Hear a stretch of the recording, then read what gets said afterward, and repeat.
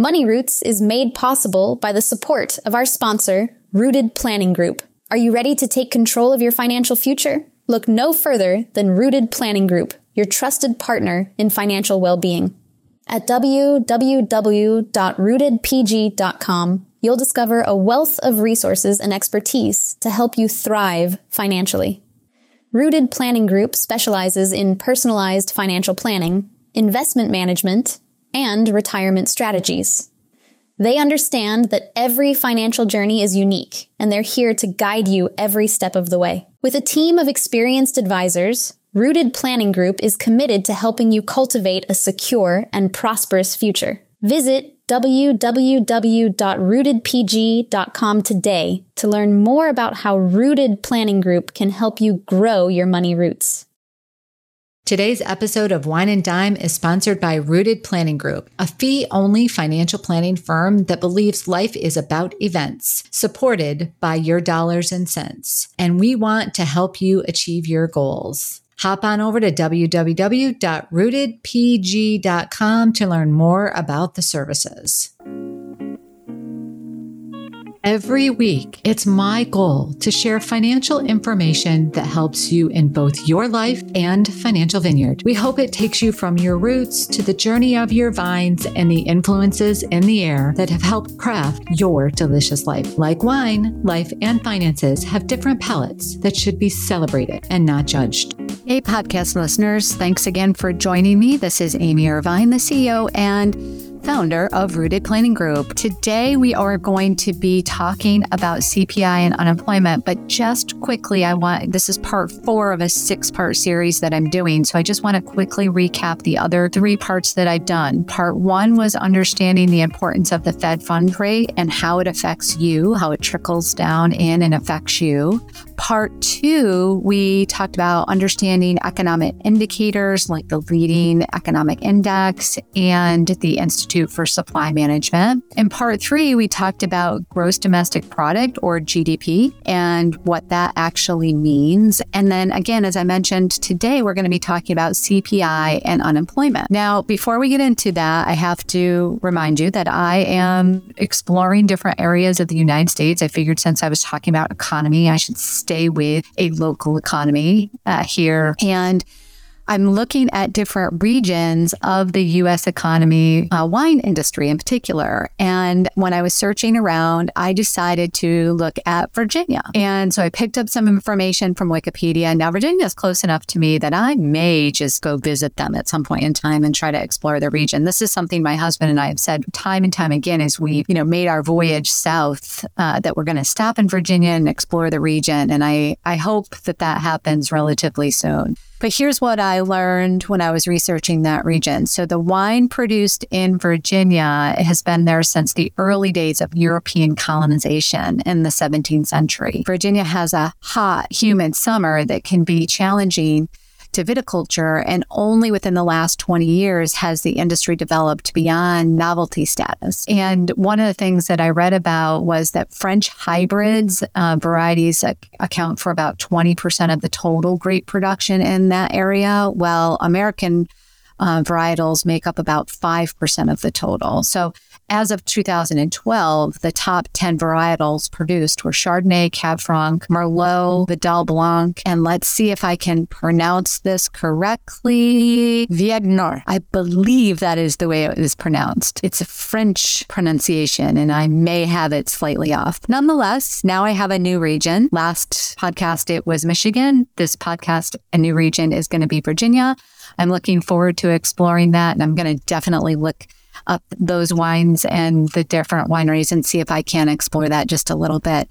The other area that it's kind of the central and northern Virginia county is particularly just east of the Blue Ridge Mountains. That accounts for a significant majority of their production. So I love that area. It's on my list now. It's certainly when I go to the local wine shops, I'm going to be looking for that region and see if I can't find something. And if you as a listener know of a great wine coming out of Virginia, please send me a note. I'd love to taste it and, maybe even feature it on the show in the future. Okay, now on to the important thing that we are here to talk about, which I think wine is important too, but The CPI and unemployment. So according to the Bureau of Labor Statistics, the definition of CPI is, which stands for, by the way, Consumer Price Index, is the measure of the average change over time in prices paid by urban consumers for a market basket of consumer goods and services. Is that long enough for you?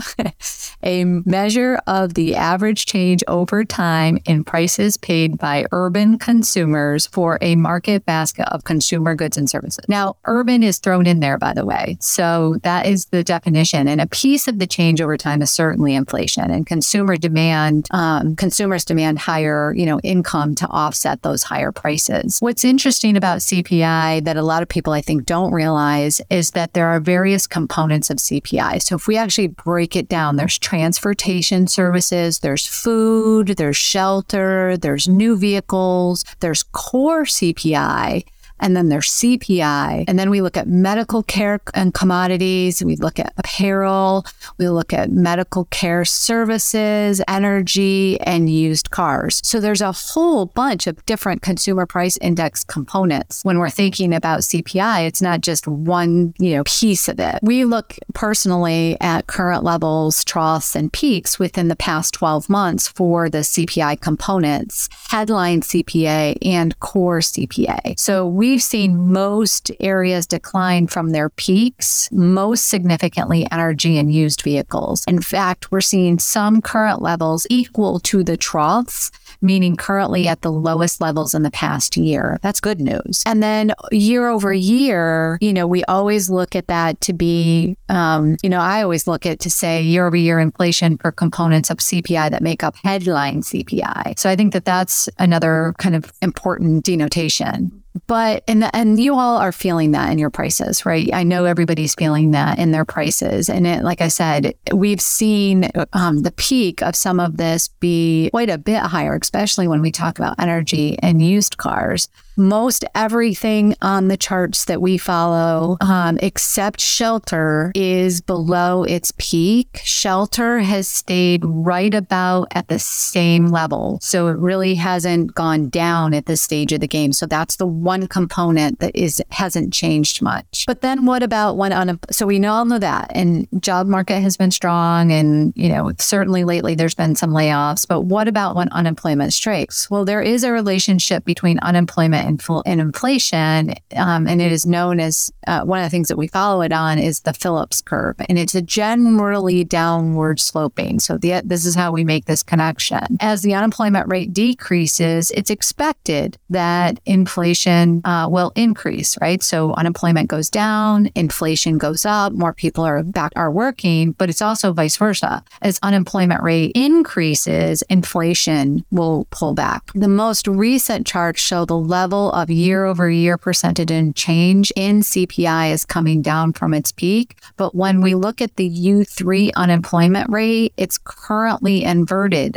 In other words, it's rising. Side note, for those of you that are like, what's the U3 employment rate? U3 is it's the official unemployment rate. The U6 unemployment rate includes everyone not accounted for in U3, like discouraged, underemployed, and unemployed workers in the country that have been beyond the unemployment program. So this particular chart that I look at follows U3, which, like I said, is the widest. Looking back over the last 38 years and the last 4 recessions, we see unemployment rising just before a recession, and that's why it's important for us to follow it. Currently, we are seeing a slight uptick in those that are unemployed for 27 weeks or over, and a slight downtick in those that are employed 15 to 26 weeks. That could be because those folks that have been employed that long are now flip-flopping into that 27 week. This is something we will continue to watch, and it will be interesting to see what happens in a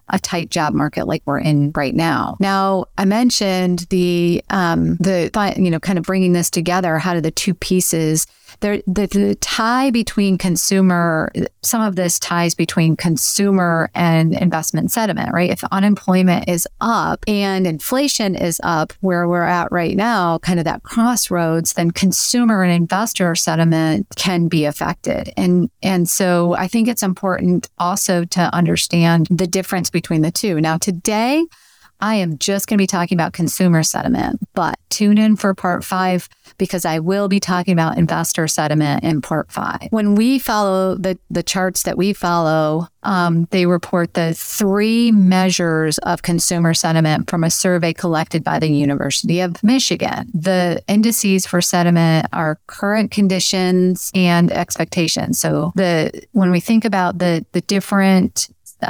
sentiments that we are considering, it's the index of current economic conditions is constructed from questions regarding individuals' financial well-being relative to a year ago and the individual's perception timing of a large purchase for their home, such as an appliance. The index of the current economic indicator is derived from expectations for individuals' financial situation in 1 year, expectations for the country as a whole for 1 year, and expectations for volatility in the next 5 years. And then the index of the consumer sentiment is derived from all of the components of the current economic condition and the current economic conditions that are derived from what they call the ICE and the ICC, right? So we're looking at both, all of those. Why do we look at this? Consumer sentiment is a important indicator.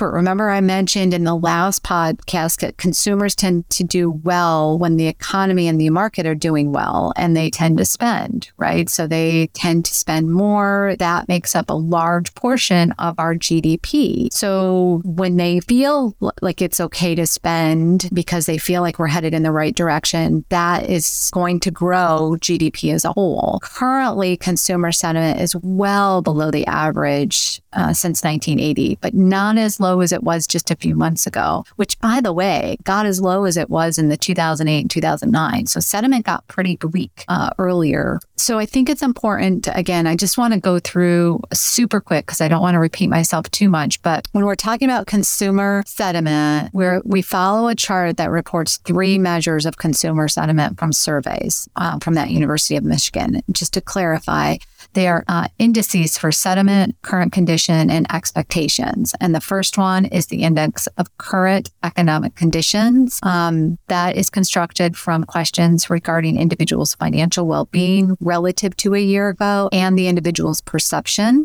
And then the index of current economic conditions is derived from expectations for individuals' financial situation in 1 year, expectations for the country as a whole, they call this ICE, and expectations for volatility in the next 5 years. So you can see the difference. And then, like I said, the index of consumer sentiment is actually derived from both of those components. So I know that was a little bit longer than what the rest of the series has been, but I hope that you enjoyed this podcast. And if there's other areas that you'd like me to explore so that you have more information, and we'd love to provide that. Thank you for listening to today's show. We really, truly hope that you enjoyed this episode, and we would love it if you would share this with your friends, rate us on iTunes, so that more people like you can find us. Thanks, everyone. And that will about do it for today's episode of Wine and Dime. You can contact Amy through the website, www.rootedpg.com, or amy@rootedpg.com. You can also follow us on Facebook and Instagram at RootedPG for the latest news. And if you have any questions, comments, or topics you would like to hear about, feel free to let us know. And don't forget to rate and subscribe the show wherever you get your podcasts. And again, thank you for listening, and be sure to tune in next time.